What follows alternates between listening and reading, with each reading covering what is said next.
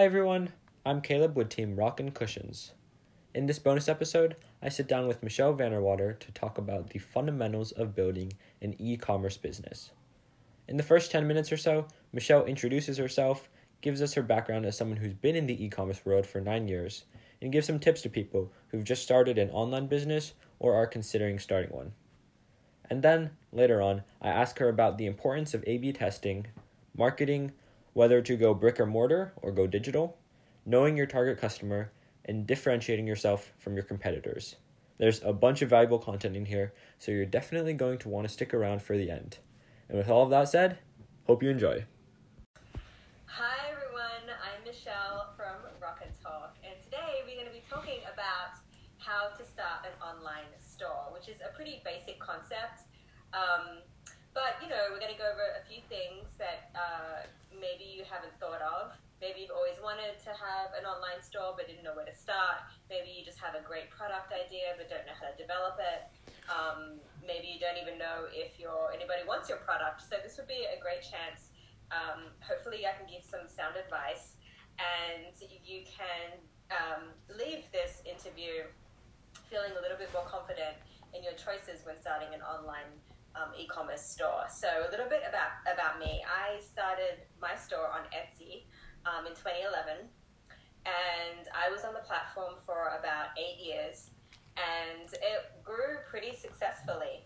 And I really liked Etsy at the time because it was really a platform for makers and artists to really test their products, to see if there was an audience for what they were making, and to really grow their product development and their store without necessarily having to do the technical e-commerce part of running a shop, such as SEO, a lot of SEO, or getting traffic to your store, or any of the things that you really need to do in order to create a presence online. So Etsy is really great for that. If you have a product that you make, or even if I don't know what the rules are these days about reselling, but a lot of people sort of buy products and then modify them to sell on Etsy. I think that's within their policies. But Etsy is a great place for you to sort of throw your product out there and to see if people respond to it, to get a lot of valuable feedback on how you can make improvements, to test your pricing structure, to test your SEO, your tagging, your descriptions, and really just get a feel to see if there is an actual market for your product. Because lots of times we just assume that, okay, everybody wants what I'm making, what I'm selling, and I'm just going to put it online and people are going to find it and buy it, and that's going to be the end of it. And it could not be further from the truth. I mean, you might have a great product, but, do people want it? And what need does it fill? What problem does it solve? What is your competition like?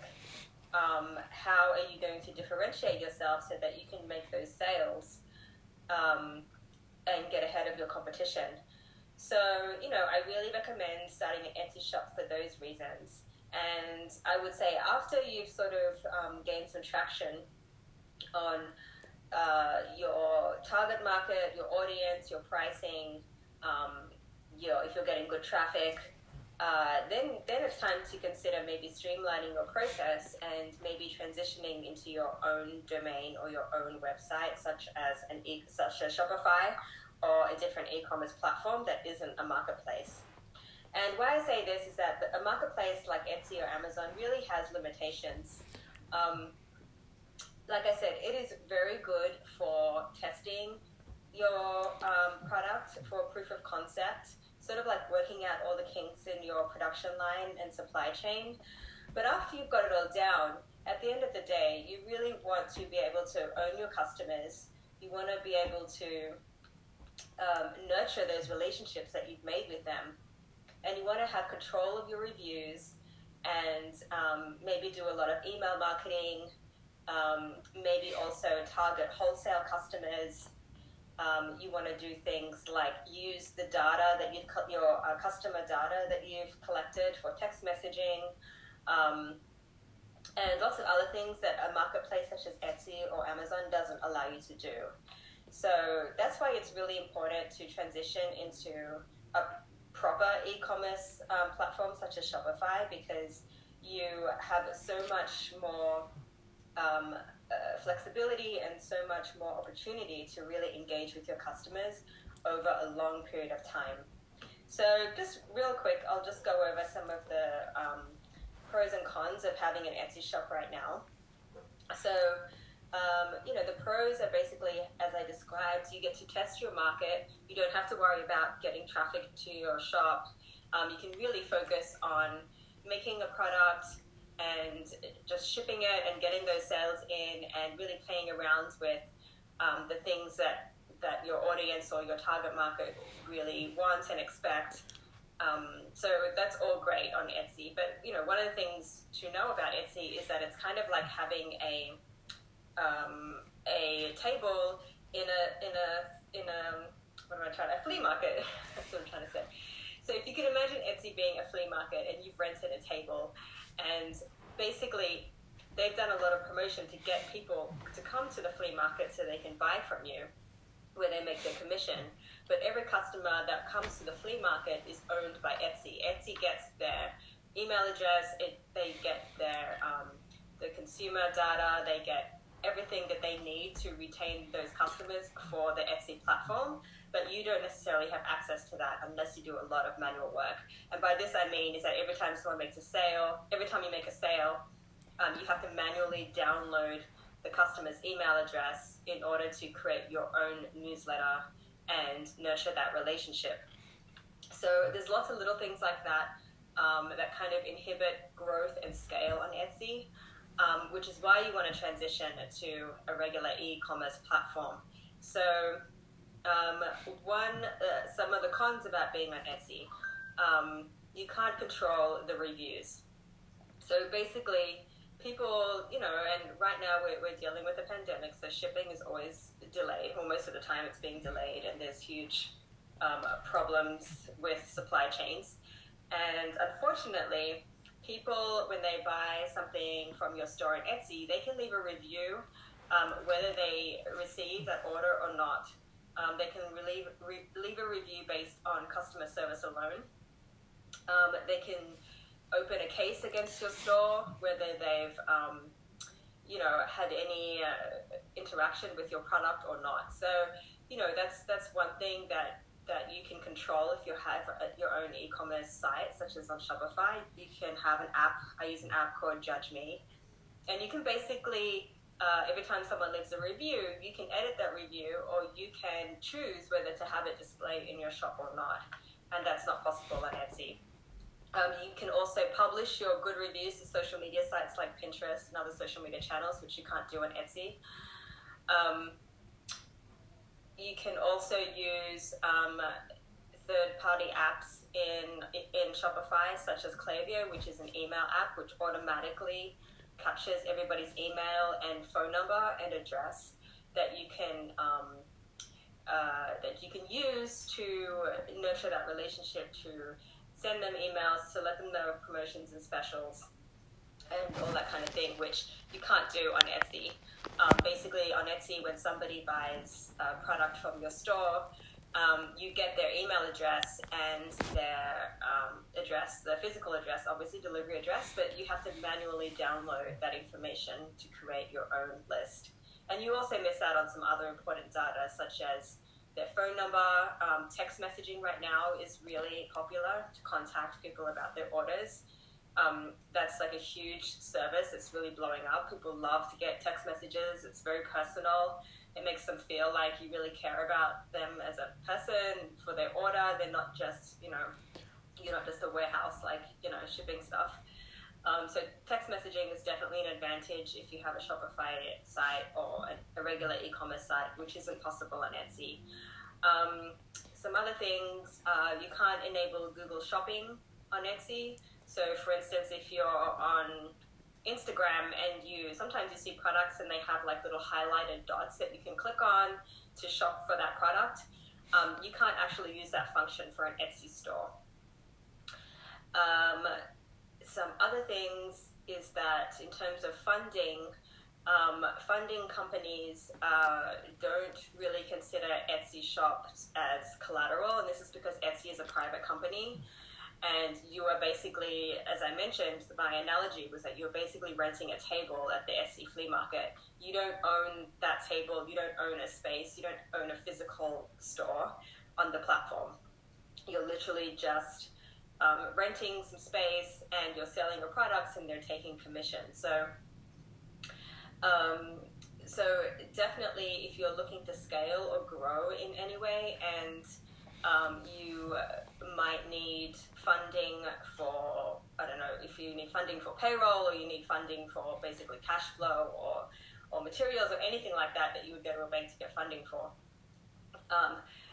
It's really difficult to do that if your sole income comes from a marketplace such as Etsy or Amazon. You really need to have your own virtual brick and mortar store, so to speak, that they consider, that has a good sales track record, and that they can consider as collateral. The other thing that I have discovered since leaving Etsy was that you really have an ability to scale infinitely if you're on a regular e-commerce platform, and this is because you can do things like there's so many apps that you can plug in. I recently added an app that gives people a free gift every time they make a purchase, and that just pops up, which is a great incentive, and that's something that's not possible on Etsy as well. I have a slide out cart on my website, which means that people, as they're shopping, they can see how much they need to spend in order to get free shipping, and it kind of works like like you're putting items in a basket, and you can see the threshold of that basket. Let's spend another $5 or $10 and you'll get free shipping, and that's a great incentive too for people to kind of pass that threshold to get free items or free shipping. There's just so many things that you can implement. You can also, if you're starting to wholesale, and you want to create a protected gateway for your wholesale customers so that they're getting discounts when they shop on your platform. When you shop on your e-commerce site, you can enable that so it's password protected for them. There's lots of little things, but I think the most important difference is that once you've established that you have a great product that people want to buy, and you have your target market, and you want to just grow and scale in a solid way, it's definitely time to transition and to do that on your own website, on your own terms, and retain all your customer information, which is extremely important. Unfortunately, if Etsy decides to close your shop down or suspend your store, which happened to me a couple of times, you will lose all your data, you will lose all your customer information, all your inventory, and they will freeze your account with the funds in it. So the account that you have set up, every time you make a sale, that money goes into your Etsy account, and that will be frozen if you're unlucky enough to have your shop suspended as well. So one quick tip I will say is make sure that you set your settings to withdraw your sales every day to your bank account. Mm-hmm. So in the unlikely event that your shop gets suspended, you at least have all your money has been withdrawn. Okay, I talked a lot. Caleb, do you have any questions? Yeah. So there's a lot of knowledge and value provided there. Thanks for everything you shared there, Michelle. So playing off of that, one question would be, for people who are setting up a store for the first time or considering putting out an e-commerce store, there are so many factors that contribute to success, like obviously product, but pricing and the images, SEO, any digital marketing. So for your opinion, what are the key things that you want to focus on that you think differentiate the top sellers from people who put something out and don't get many clicks? I mean, unfortunately, Amazon has kind of ruined it for everyone with their shipping, their crazy shipping algorithms. Right. Everybody expects everything like yesterday and delivered this morning. So, you are competing with the bigger e-commerce platforms. But having said that, I think what will make you stand out is product photography and imagery. Okay. And I use a lot of digital images, which means I get my images made just because it's more cost effective. It's much, I sell, I should mention I make and sell furniture covers. So, for instance, instead of me buying a sofa and making the whole cover for that sofa and putting it in a warehouse in a photo shoot and taking photos of it and putting that on my site, that is a lot of work and it's very expensive. Right. So I actually hire a CGI designer who will do a rendering of the couch with the sofa cover on it that I want and, make the picture look beautiful and as real as possible. And that way, I can create unlimited images even before I even make the product. So when people are shopping, you can really fill out your store this way. You can really have a lot of inventory on your store and then maybe adjust the shipping time, the processing time, to the time that it takes for you to produce the actual product. So this is a really great way to, if you don't have a lot of products to sell, like let's say you make candles, for instance, and you've got like 5 cents of 5 different types of candles. Maybe you can play around with the size of the candle. Like let's say you can make a mega giant candle in cinnamon, but instead of like actually making it and taking a photo of it, why not do like a digital image and put that on and just see if people respond to it. And that way, the more listings you have on there, the more you can play with your SEO for each listing, which is really important. Basically, every listing needs to have keywords and long tail keywords in order to rank in Google.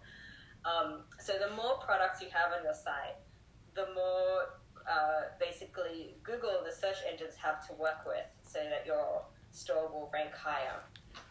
Now, SEO is a tricky beast. I mean, I am not an expert in it at all, which is why I hire people.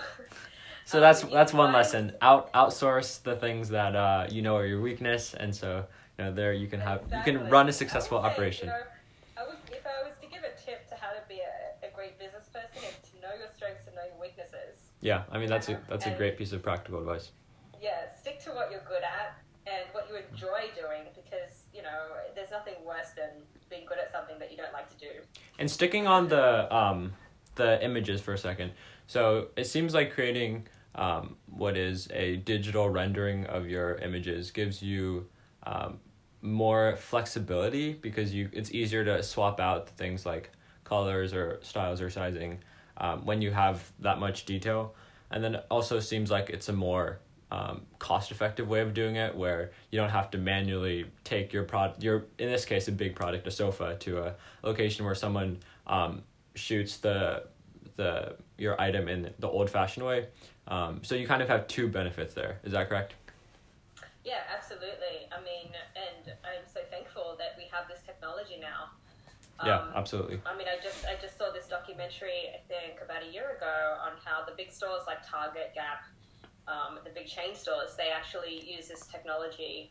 They don't even hire models anymore. I mean, you see like their catalog online, it looks like they've hired a real life person and they're wearing all these outfits and it looks like a real photo.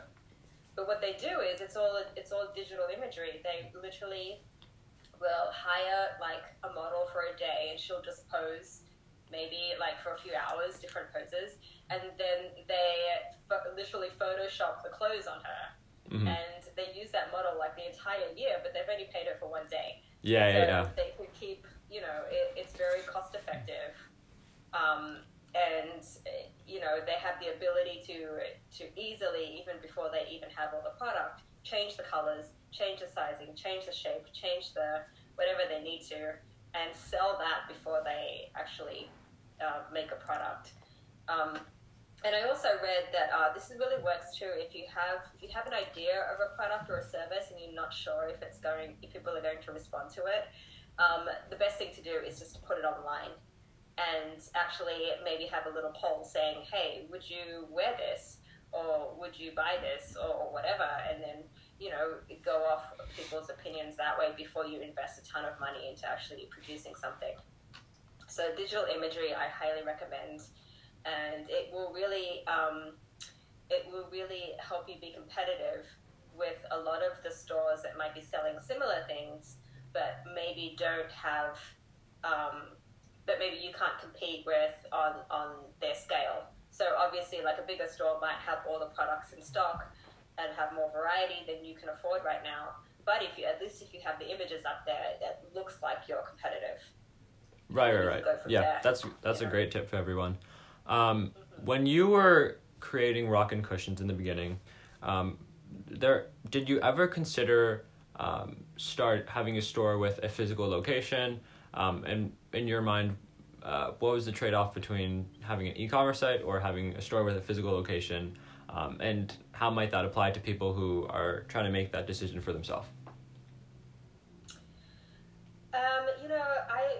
My business started as a hobby, and it was a hobby for a few years. So I did think about having a physical location, but it seemed like the more I thought about it, the more work it was going to be. And I really like the idea of having a flexible business where I can work on my store wherever I am without actually having to be there. Because the problem with having a physical store is that you're providing an in-person customer service experience.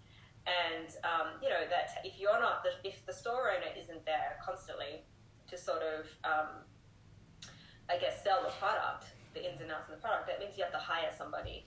So I was never really, at least in the beginning, I never really thought I had the funds to hire somebody to work in the store, in addition to paying rent on the store, right, which is expensive. Yeah, really expensive, and then outfitting the store with like everything I need. And then also, I didn't really want to make all those products and then be sitting on dead inventory if it didn't sell. So how I built my store on Etsy was that I started with rocking chair pads. That's why my business is called Rockin' Cushions. And that was a total fluke, like a happy accident. And then people started asking for IKEA covers.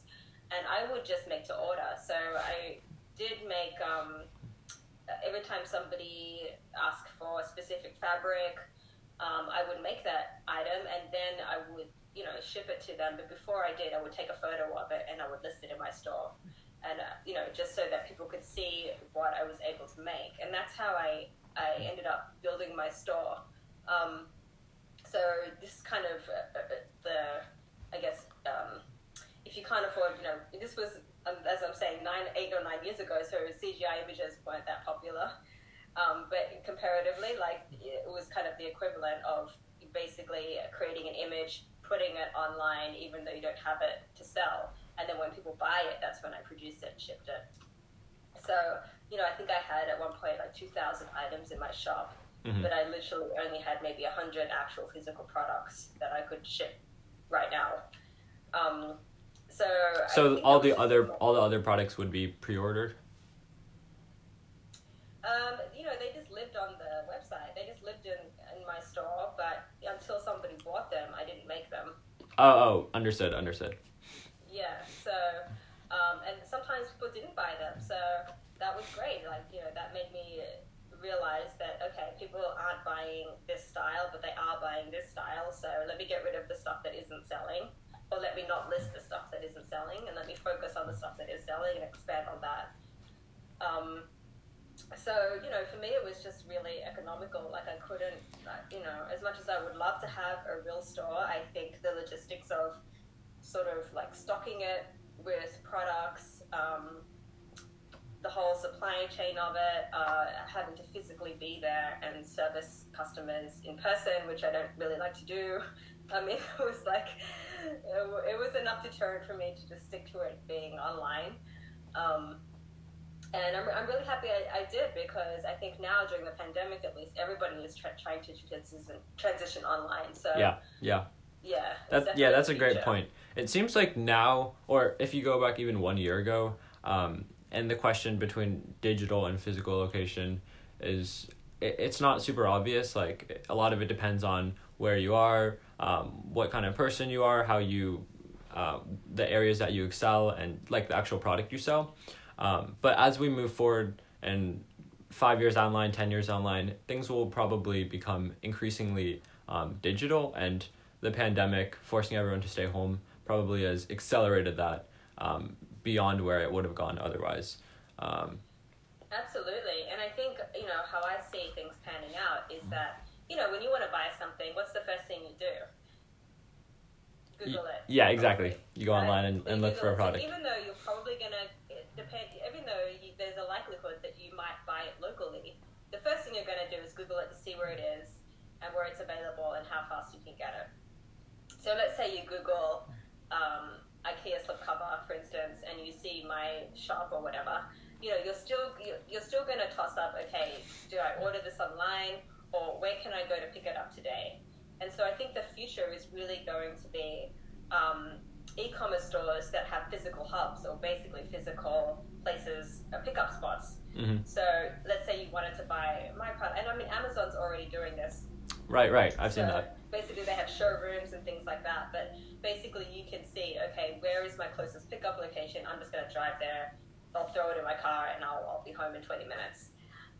So I definitely, while people want the experience of sort of being in a store and being able to touch and feel everything, I think what's more likely is going to happen is we'll be stimulated by digital images and maybe like virtual reality experience, mm-hmm. and then you're going to go somewhere to pick up the physical product or have it delivered, and then you'll be doing all that stuff at home that would normally be doing in a mall right now.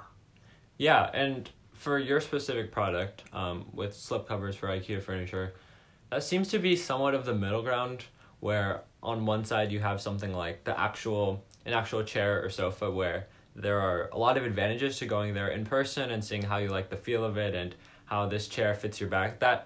It's harder to tell by just looking at an image online. And then you have other products like a pen or a cup, where it doesn't really matter to try it out, and you kind of know what you're getting, and the convenience of being able to order online and have it arrive in 2 days is the reason why probably 90+% of people choose to order these things online. And cushions and slipcovers are like the complement to furniture, but they're also in this middle ground where it's an open decision, right? Whether you want to go physical or digital in the end.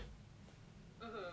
Yeah, and I think I'm very fortunate that I did pick, at least for now, I did pick a brand that everybody's familiar with. Mm-hmm. So you can go to an IKEA and you can try all the furniture, and most likely you have IKEA furniture in your home. So that's not really the problem when buying a cosmetic cover for it. It's more like, okay, are you going to maybe like the design of it, or the color, or the style? Will that differ from what you see online to when you get it in person?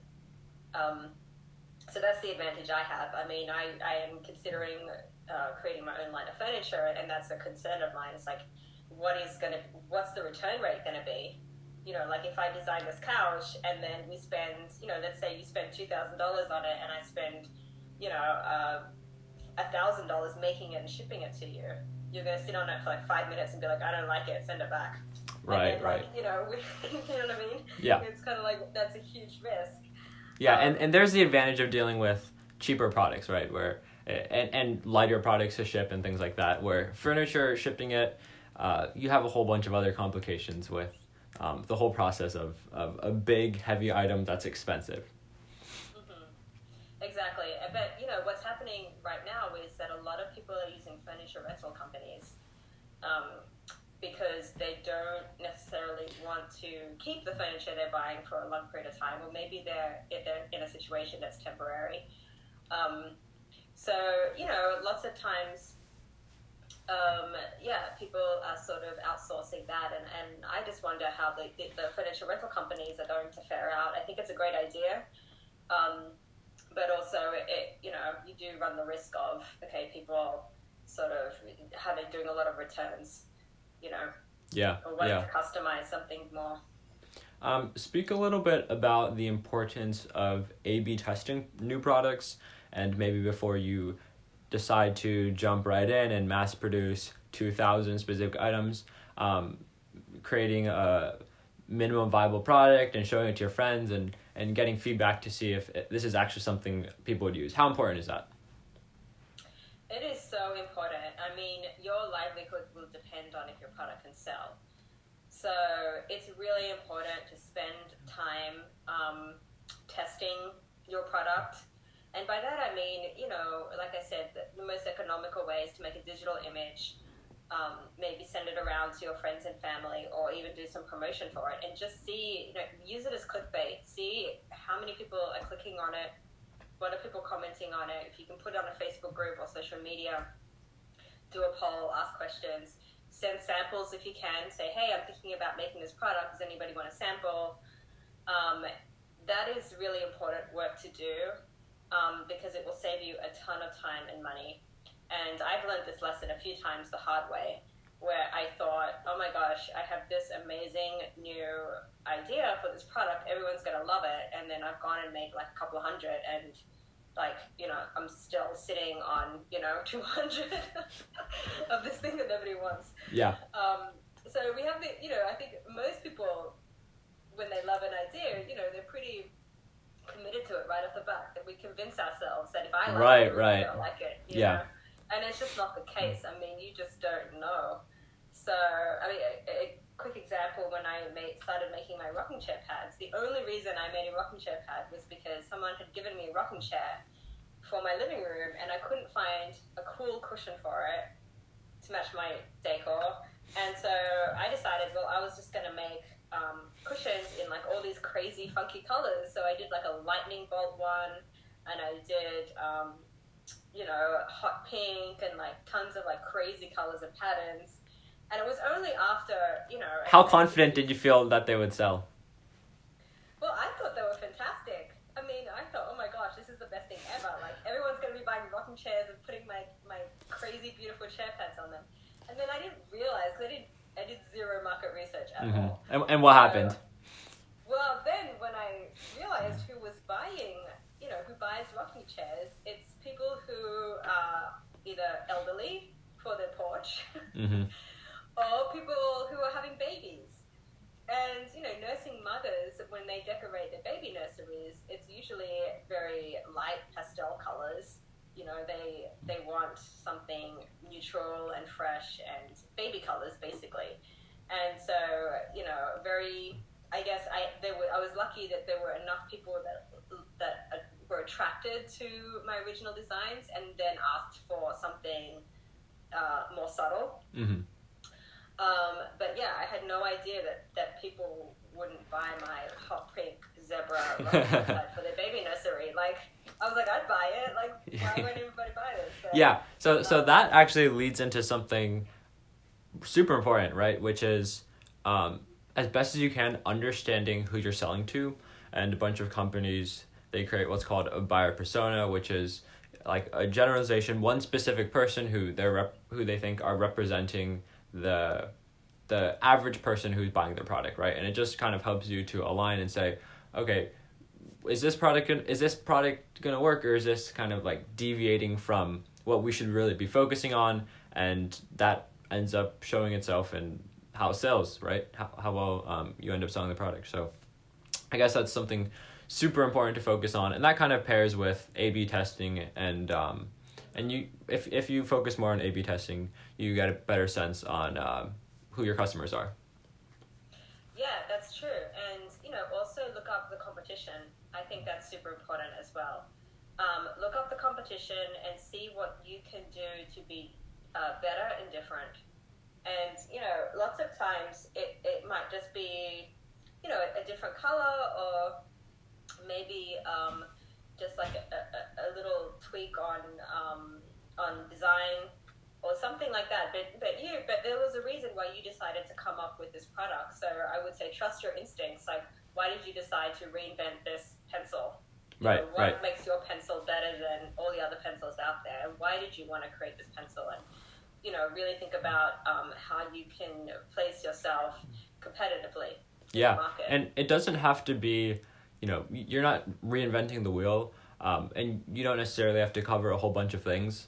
I guess a huge thing is the importance of focusing on a niche and being the best at it and just doing what you do really well, and then from there, if things are really booming, then you can slowly start to expand from there and release new lines and new colors in this situation. But oftentimes the mistake that most people make is right off the bat, they're trying to do everything and they're trying to, do too much, when you should, instead of going big and then going smaller from there, because then you're left with a bunch of unsold inventory, the best way is probably to start out small and then gradually scale it up.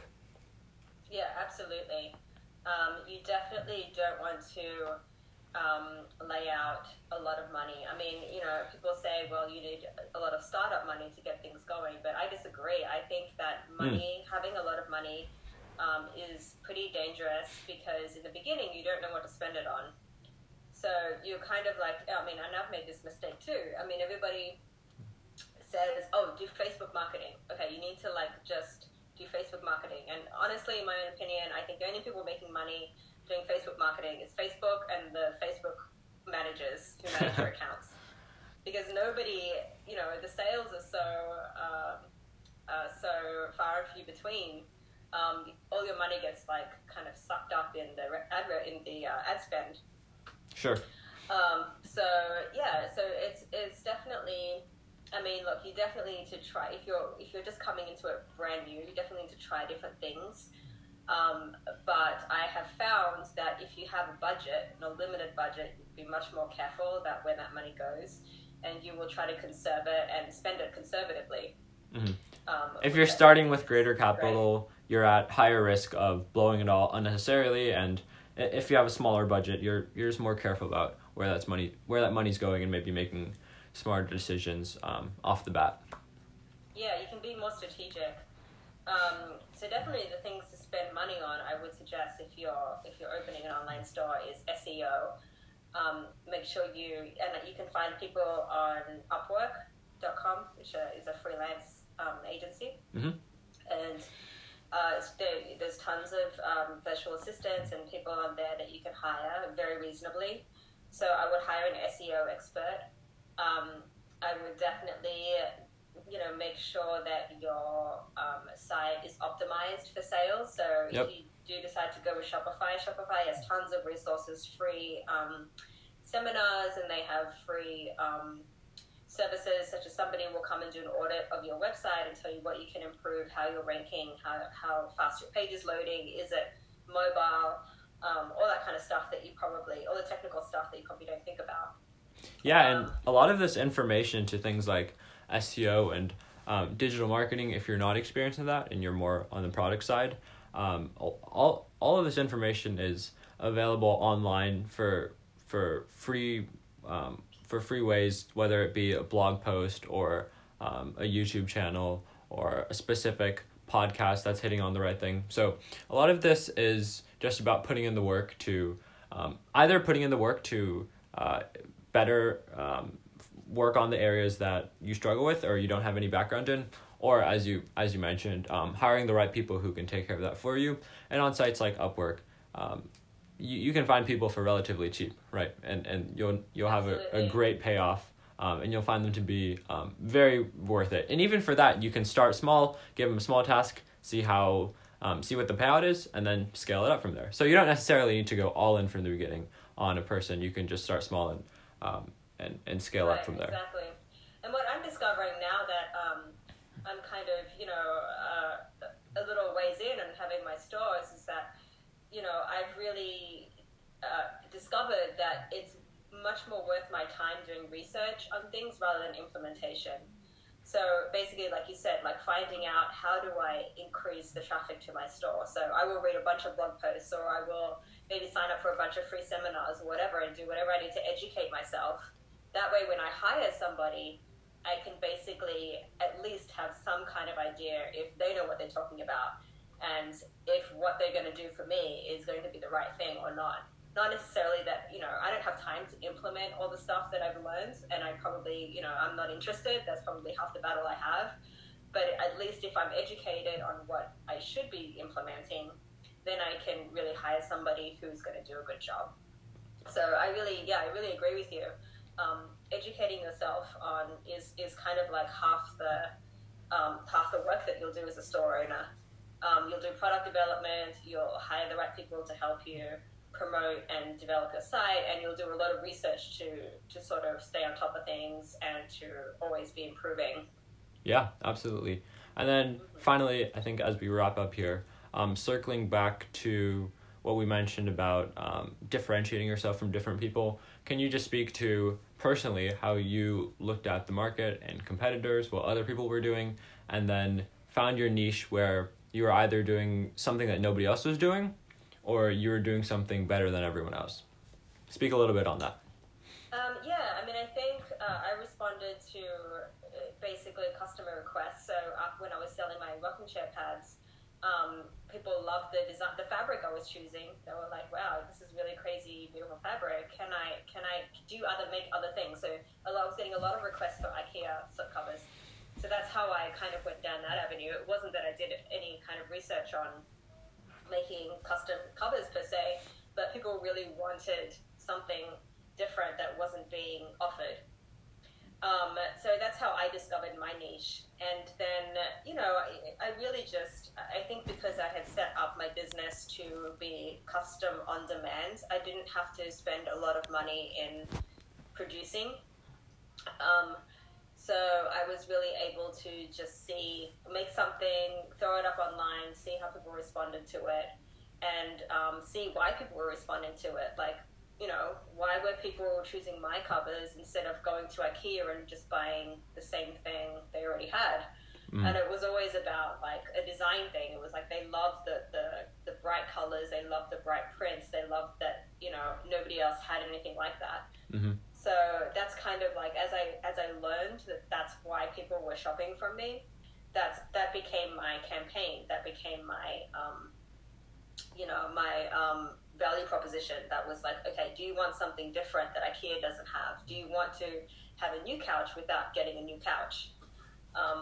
And once you figure that out, like what you're offering, it may take a few weeks, it may take a few months, then that kind of changes the way that you set up your website. Like now you can announce this as brighter designs, more fun designs than everybody else, or whatever it may be, more eco-friendly, or it's cheaper than everyone else. And so you want to make sure you're marketing and letting everybody know about what it is that you're doing better than everyone else once you figure it out. Right, exactly. And people will tell you'll get the feedback, you'll get reviews, people will request things. So in a way, you'll really be guided in that way. You don't have to have all the answers right up front. Do you read all the reviews that you get on the Etsy shop and from your products? I do. I don't have Etsy shop anymore, but definitely when the reviews come in, I do read them, because I've actually set it up to not publish every single review, just to have control. Because sometimes people leave reviews and it's not, they're leaving reviews for shipping time.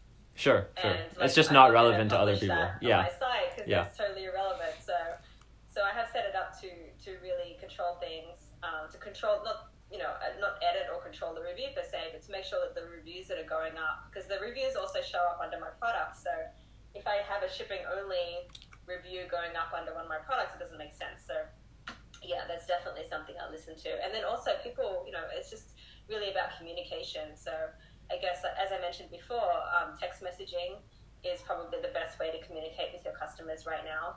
Mm-hmm. Also email marketing. Mm-hmm. Klaviyo is an app on Shopify that's phenomenal. And yeah, it's really just about setting expectations for people, I think, because people are disappointed when they expect something different to what they received. So that's something to keep in mind, to make sure that you set people's expectations correctly, and you shouldn't have a problem. So, under promise, over deliver? Under promise, over deliver. Yeah, that's a good one. Okay. Maybe just promise and then promise. Promise and keep your promise. Yeah, just fairly hit everything that you say you'll do. All right, I think that is a great place to end it there.